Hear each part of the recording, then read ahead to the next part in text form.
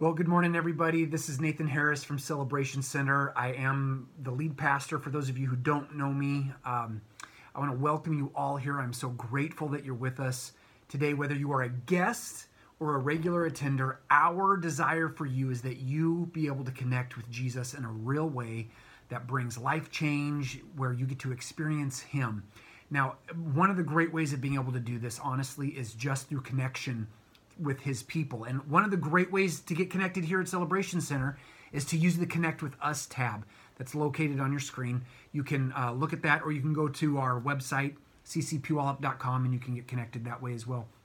But I encourage you, if you are interested in finding out more about us, if you want to know more about Jesus, if you have a story you want to tell, if you need prayer, whatever it is, I would love to chat with you. I would love to connect with you. And I'm asking you, please fill out that Connect with Us form. That's our online connection form. And myself, or maybe somebody else from the church here, will get a hold of you. But I would love to be able to connect with all of you. Well, we are in a series called The New Normal. And in this series, we're looking at what has become known as the Sermon on the Mount. It's found in Matthew, which is the first book in the New Testament. Okay, so you flip well over halfway through your Bible, you get to the New Testament, and the Gospel of Matthew is the first book in the New Testament. And we're looking at three chapters in particular, chapters 5, 6, and 7. And these three chapters together have become known as the Sermon on the Mount. And in it, Jesus is giving his kind of kingdom manifesto. He's talking about what life looks like. Now, he's already called people to him. He's already said, hey, you're part of my family. So everything he says here is not about earning being able to be in his family. It's what life looks like now that we are in his family. And I've decided to call this the new normal, because in it he's showing us a new and radical way of living. Now, we all know what it's like when we encounter a change in life, don't we? I know for my son, Caleb, from time to time, he'll get really frustrated about his little sister, Abigail. She might be tagging along. She might be getting into stuff that he wants to do or whatever else. And he sends this question out into the universe. If you've got kids, you've probably heard one of your kids saying something like this. But Caleb will just look to the heavens and say, why do I have a sister? Right? He's bemoaning the fact that he's got this sister who's annoying him in this moment. And what is he doing then? He's longing for a time, because he remembers, he was old enough when Abigail came along in our family, that he remembers what it was like before he had a sibling. He knew at that point that he was the center of the family, basically. I mean, this kid was spoiled. He got all of the stuff. He got all of his way. He got everything. And he's looking and longing for that. But now something different is going on, which, by the way, he prayed for his sister. He prayed that we would be able to have her, which was great, and it was awesome. But from time to time, he longs for this other way of living, because he's not enjoying the new way. Now, the coming of Jesus means this kind of change. What was reality, what was normal, is no longer reality. It is no longer normal. The old way of living in the world, and frankly of surviving, of just how to get by, will now and forever be different. It's different because Jesus' presence means that God is fulfilling his promise to have mercy on Israel, to restore all people, and to make the world right. How many of us think that the world needs to be made right? I do. There's lots wrong in our world, in our country, in our state. Everywhere you look, there are problems everywhere. And we desperately need God to make all things right. And the coming of Jesus means that God is fulfilling his promise to do that. So that where heaven and earth were separated because of sin, because of rebellion on the part of humans toward God, now and forever, that is all changed. Through Jesus, that separation is done away with. The curse of that separation is unwound, so that now and forever, heaven and earth overlap, never to be separated again. That is the gospel. You guys, that is good news. Now, last time we saw how living in Jesus' new normal means that our hearts are changed so that we eliminate anger from our relationships. Remember, we talked about murder and anger, and Jesus raised the bar last week for us, both toward those that we are related to, so those people we work with, the people that we live with, the people that we play with, our friends, our family, that circle, that group, okay? We eliminate anger from those relationships, but Jesus even took it further and said that we eliminate anger from the relationships we have with our enemies, our interactions with our enemies, that we make friends with them, that as far as it is up to us, we live at peace with all people. We bring wholeness into every aspect and relationship that we're in, even with our enemies.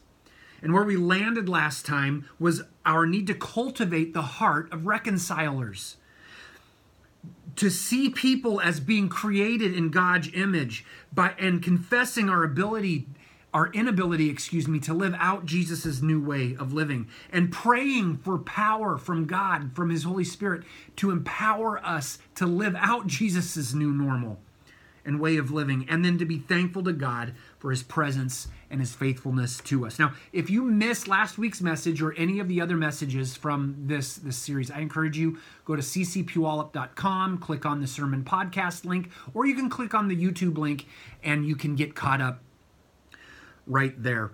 This week, we are going to continue to look at a few examples that Jesus gave in saying, remember, in Matthew 5:17 through 20, Jesus said, unless your righteousness surpasses that of the law, or of the scribes and the Pharisees, these guys who taught the law, these guys who lived the law, they were able to check off the lists and say, hey, I have accomplished this. All right?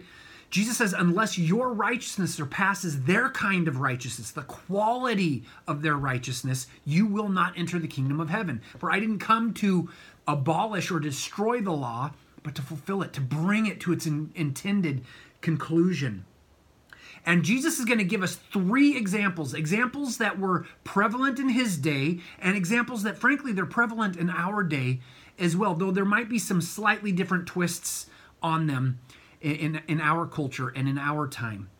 Now, I'm going to focus on the big picture. So, though these are important examples, and though Jesus does have something to say to them, I want us this morning to look at the big picture, because it's a little bit like a puzzle. If we don't have the big picture, then the details don't necessarily make sense. We might get them in the wrong order, but if we have the big picture, then that big picture tells us where the details go, how they line up, what we need to do, all of those things. So here we go. We're going to look at Matthew chapter 5, verses 27 through 37. I'm going to be reading out of the NIV, so I encourage you, open up your Bible or your Bible app, follow along, and you can read what Jesus said along with me as I read it. But I am going to go ahead and read it for you. Here we go. Matthew chapter 5, verse 27. Jesus said, "You have heard that it was said, 'You shall not commit adultery.' But I tell you that anyone who looks at a woman lustfully has already committed adultery in his heart. If your right eye causes you to stumble, gouge it out and throw it away. It is better for you to lose one part of your body than for your whole body to be thrown into hell. And if your right hand causes you to stumble, cut it off and throw it away. For it is better for you to lose one part of your body than for the whole body to go into hell." Verse 31, "It has been said, anyone who divorces his wife must give her a certificate of divorce. But I tell you that anyone who divorces his wife except for sexual immorality makes her the victim of adultery. And anyone who marries a divorced woman commits adultery." Verse 33, "Again, you have heard that it was said to the people long ago, 'Do not break your oath, but fulfill to the Lord, the vows you have made.' But I tell you, do not swear an oath at all, either by heaven, for it is God's throne, or the earth, for it is his footstool, or by Jerusalem, for it is the city of the great king. And do not swear by your head, for you cannot make even one hair white or black. All you need to say is simply yes or no.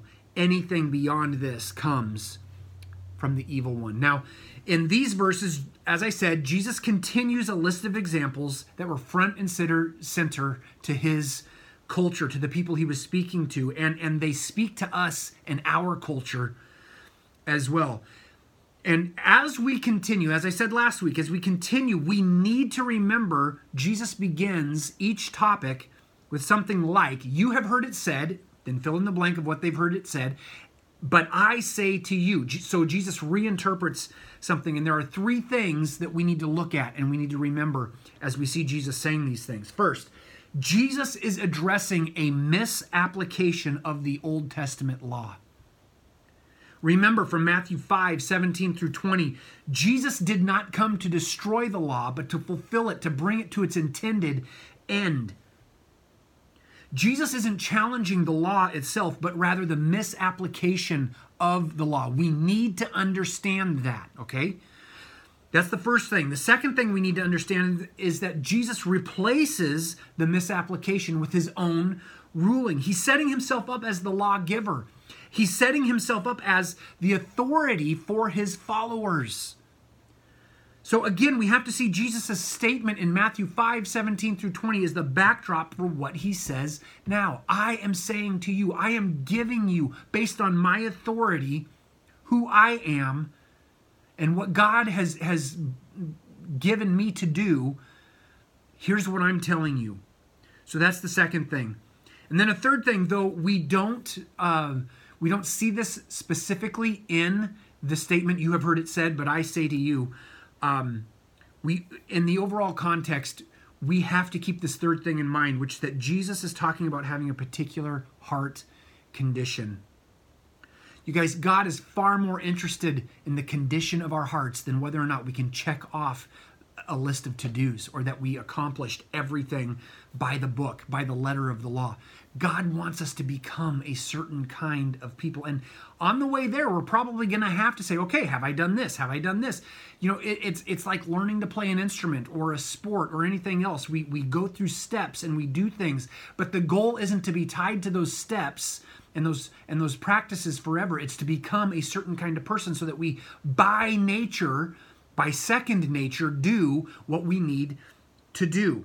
So as I said last week, if we are going to understand and apply what Jesus says, we have to keep these three things in mind. If we don't, then we will not be living the kind of righteousness that Jesus wants us to live, the kind that goes beyond mere rule following. We will actually be just like the scribes and the Pharisees. In Jesus' new normal, we are being called into maturity in him that is marked by a heart being changed. It's in the process of being changed from the inside out. So what kind of heart condition is Jesus talking about in what we just read? As I said, I want to look at a big picture, and I think there's an overall heart condition that we can say, or that we can see in these verses. And here it is. It's what Jesus talked about in Matthew 5:8 at the beginning of the Sermon on the Mount. He said, blessed are the pure in heart. He said, blessed are those who are hungering and thirsting for God, so much so that they actively pursue him above all else, that they eliminate everything else in their lives that detracts from being able to pursue God. And he goes on, he says, for they will see God. They're going to get to see him. They're going to get to experience God. My 6-year-old Abby really likes to do whatever her older brother is doing, which frankly is probably why from time to time he's like, why do I have a sister, right? I mean, there's just, my son loves alone time. His sister likes to be up in his business and everybody else's business. One of the things that she loves to do to participate with her brother and with me and be part of the family is when we play baseball. And for my kids, what it looks like to play baseball is that daddy pitches the ball to them and then they hit it. And my daughter is a quick learner. She's very capable. But for quite a while, I had to constantly remind her, sweetie, keep your eye on the ball. Her friends would be over. She would be distracted by a butterfly. She would hear her brother either yelling encouragement or trying to be funny and his discouragement toward her or whatever. I said, Abigail, You have got to tune everything else out, and you have to keep your eye on the ball. You guys, being pure in heart, being the pure in heart people whose righteousness surpasses that of just mere checklist following, is a little bit like that. We need to keep our eye on the ball and stay focused on God and what He wants, who He is calling us to be, who we are because of Him, because of what He has accomplished in and through Jesus. We need to be laser focused on that. So how do we do that? Well, we begin by number one on your outline: deal radically with what causes you to stumble. Deal radically with what causes you to stumble. The verses we're looking at this morning give us a way for us to become this kind of people within the context of common issues, both in Jesus' culture and in ours.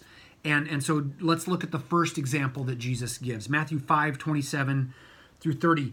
Jesus said, "You have heard that it was said, 'You shall not commit adultery.'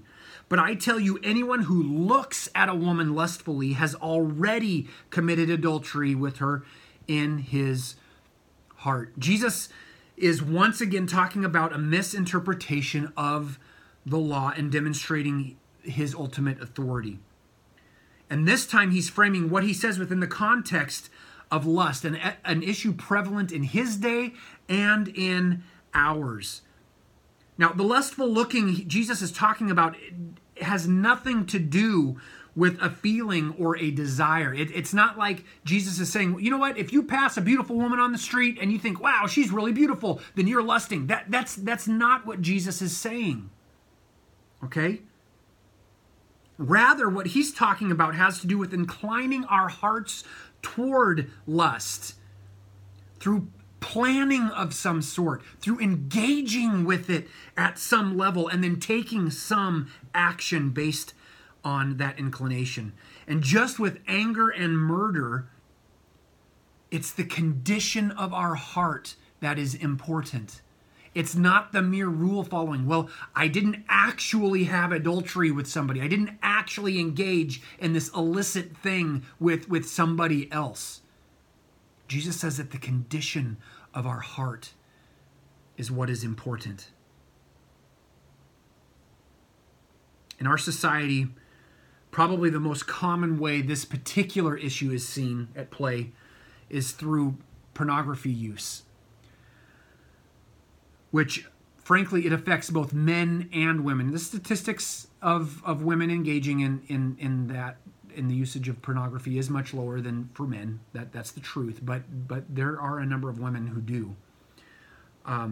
So it affects men and women. And you guys, it has a huge toll on relationships. I have talked with wives who have been married to men who engage in pornography, and the sorrow in their hearts over it, and how it makes them feel, and knowing what their husbands are involved in. You guys, it takes a toll on the relationships between husband and wife, between people, and also between us and God. Here's how Jesus said to deal with it. Verse 29, if your right eye causes you to stumble, that is, if your right eye derails you from the salvation God is bringing through me and living the life God intends for you to live, gouge it out and throw it away. I think Jesus is using hyperbole here, okay? And we're going to talk about what that means here in just a couple of minutes. It is better for you to lose one part of your body than for the whole body to be thrown into hell, into Gehenna, into that same place that He was talking about with the anger, where dehumanizing things happen and God's divine judgment rests. This is a bad place to be assigned to, okay? Verse 30, and if your right hand causes you to stumble, if your right hand causes you to be derailed from the salvation God is bringing through me and the life that God is calling you into, cut it off and throw it away. It is better for you to lose one part of your body than for your whole body to go into hell. Now, in these two verses, as I said, Jesus is using hyperbole. He's exaggerating for the sake of effect. Jesus doesn't actually want us to go around gouging out our eyes and cutting off our hands, okay? He is using these examples as a very intense and pointed example of what he's talking about. The message that he's bringing across is very clear. Whatever gets in the way of what God wants to do in and through you, get rid of it. Be radical in how you deal with it. I remember a time I was working on losing weight, and it was Thanksgiving. I was hanging out with my family. I was at my grandpa and grandma's place. Loved hanging out with them. My grandpa has gone to be with Jesus. But we had so much fun together. Food was always awesome. And this particular time, I remember I was trying to lose weight, and so I actually declined dessert.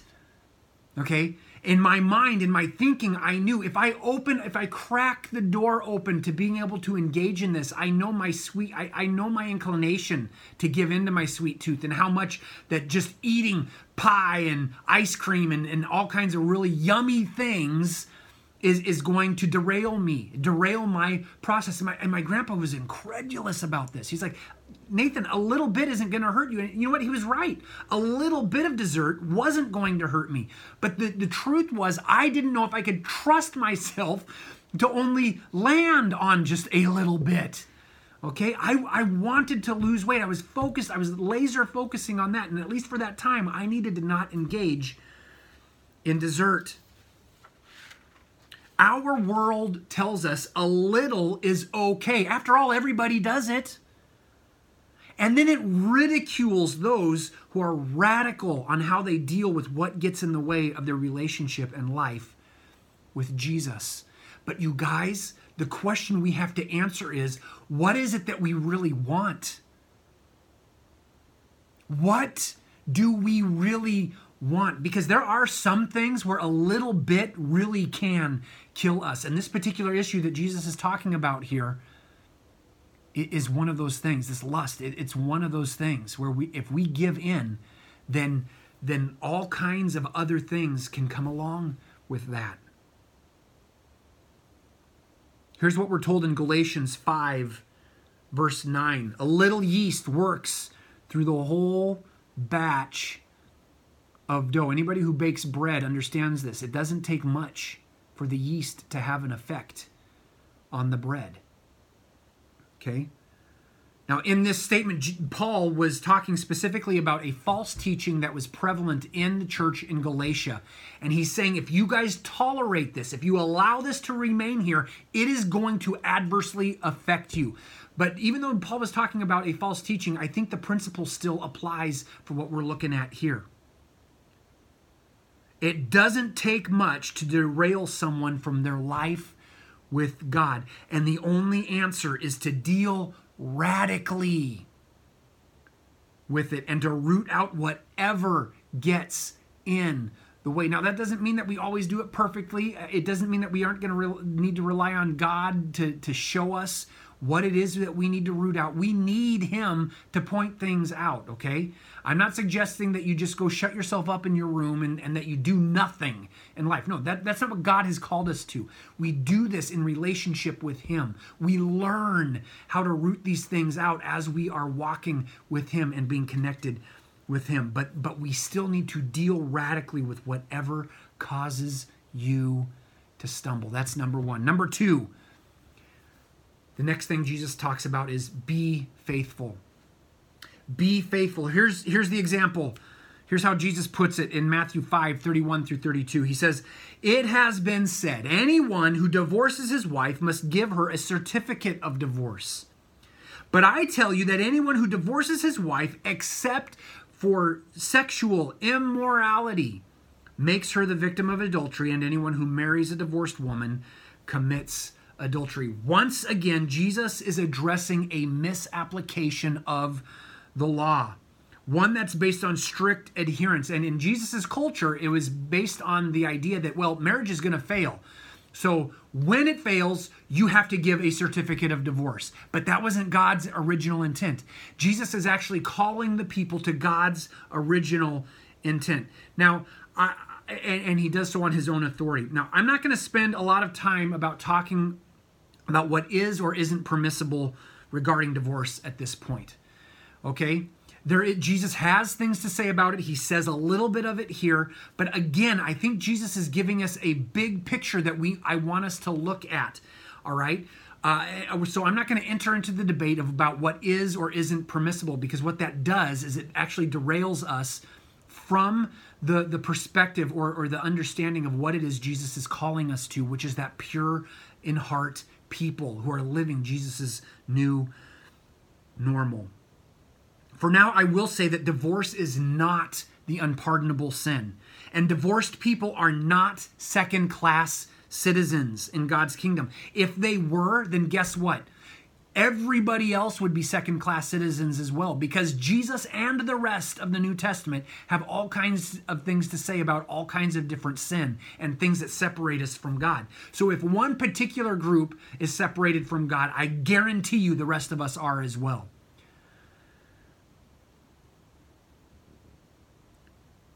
I will say this: when Jesus spoke these words, at the time, the culture that he was speaking to, it was only men who could initiate divorce. Women couldn't initiate it. And there was a very loose way of interpreting the law that said, if your wife displeases you, if she messes up your dinner, literally, if she messes up your dinner, you can, she's displeased you, and that's grounds for divorce. And guys did this. But they were adhering to the law. They were giving their wives a certificate. So they were checking off the box, and they were staying pure according to their law, to their tradition.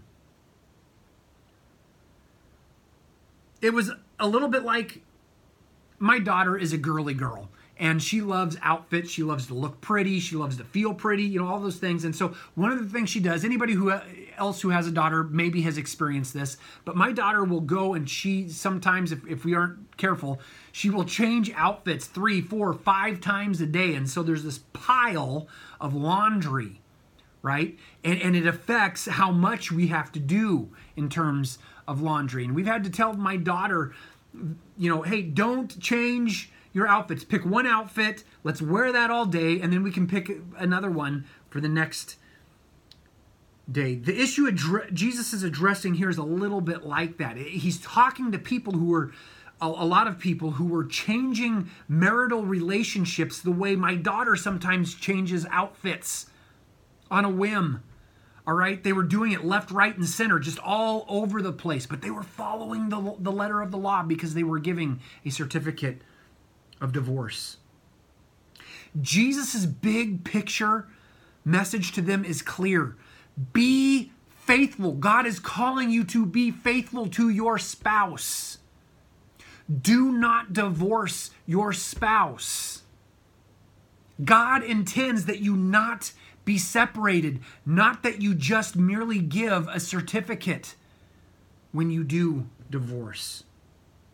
Jesus is telling us, be faithful. That's the second thing. The third thing, be honest.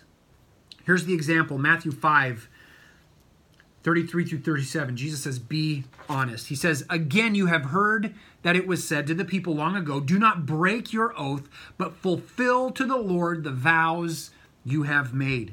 But I tell you, do not swear an oath at all, either by heaven, for it is God's throne, or by the earth, for it is his footstool, or by Jerusalem, for it is the city of the great king. And do not swear by your head, for you cannot make even one hair white or black. All you need to say is simply yes or no. Anything beyond this comes from the evil one. Again, Jesus is talking about a misapplication of the law. One based on strict adherence to the letter of the law, based on their interpreter's understanding of it, and then he reinterprets the law.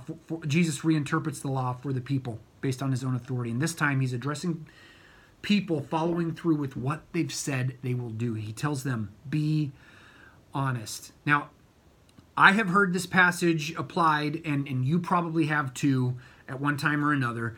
I've heard it applied in such a way that anyone who goes to be a witness in court is told that you shouldn't swear, you shouldn't take the oath, you shouldn't put your hand on the Bible and raise your hand and promise to tell the truth, the whole truth, and nothing but the truth to help you God. That's an oath, and because Jesus says don't make oaths, you can't do that. You guys, that is not the kind of righteousness Jesus is driving at here. Again, he's using hyperbole, he's using exaggeration. The issue at hand in Jesus' day is that people debated on the oaths and how sacred they were and how binding they were. Okay, so if you made an oath based on the sacrifice that goes on the altar, or you made an oath by the altar, okay, you claimed that, then which one is more sacred, the gift or the altar itself? What is more sacred, the city of Jerusalem or the temple? So if you say, I promise by the city of Jerusalem that I will do thus and such, or I promise by the temple that I will do thus and such, there was debate over what was more binding, which is more sacred, which carries more weight. And then those things that carried less weight, that it was a system that gave people loopholes to not fulfill what they said they would do.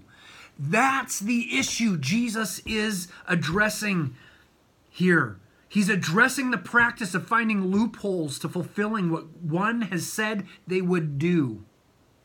It's a little bit like my daughter Abigail, when she promises to do something and then she comes back, sorry, Dad, I don't have to do it. My fingers were crossed. My eyes were crossed. My legs were crossed. A couple of hairs on my head were crossed. Whatever it was crossed. And so my word is not binding. Okay?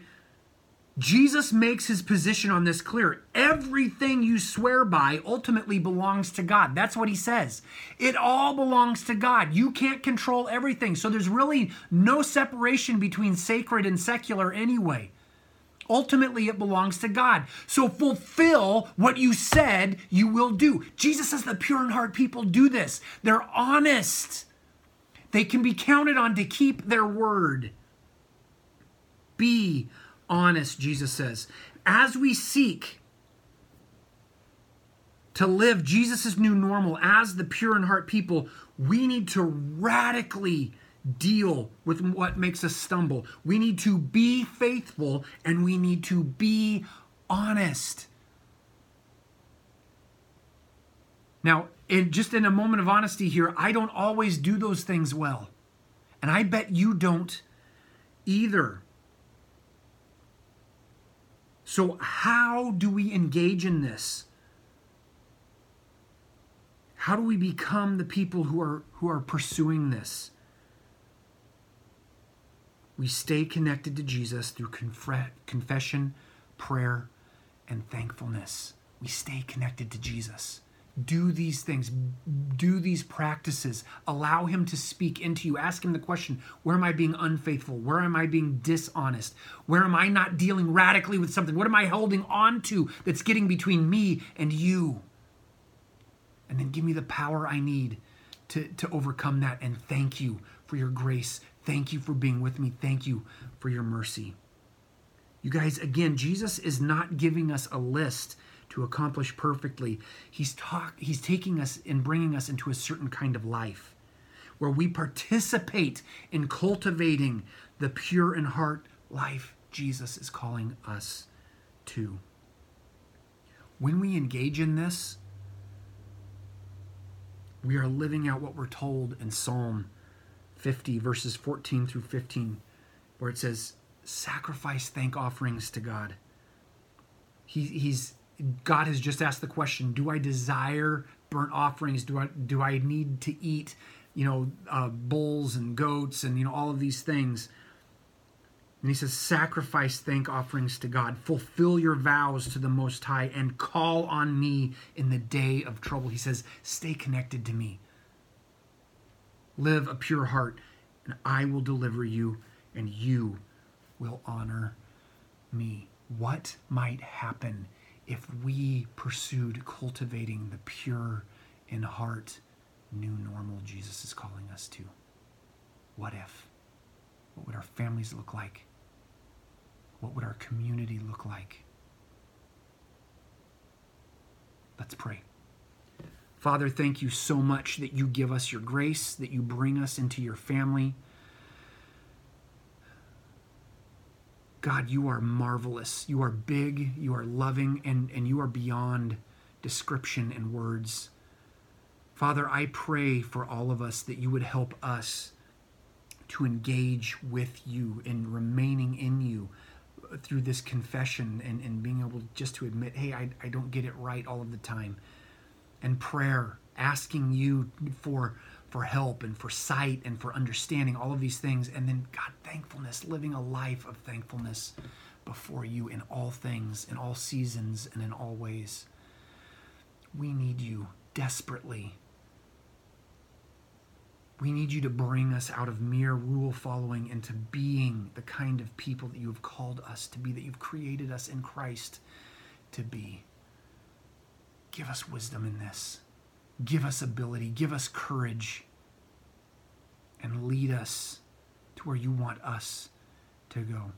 If you're here today and you haven't begun your life as a Christ follower, I'm going to say a short prayer. Just make it yours. God, I want to live your life. I want to be part of your family. I want to experience this gospel, this good news. Make me part of your family, the reality of you with us through Jesus. Make that real in my life, in my heart, in my relationships. I give you me right now. Father, for anyone who made that prayer theirs, I ask that you would fill them with you, that you would fill them with your presence, with your goodness, that they would experience your love right now.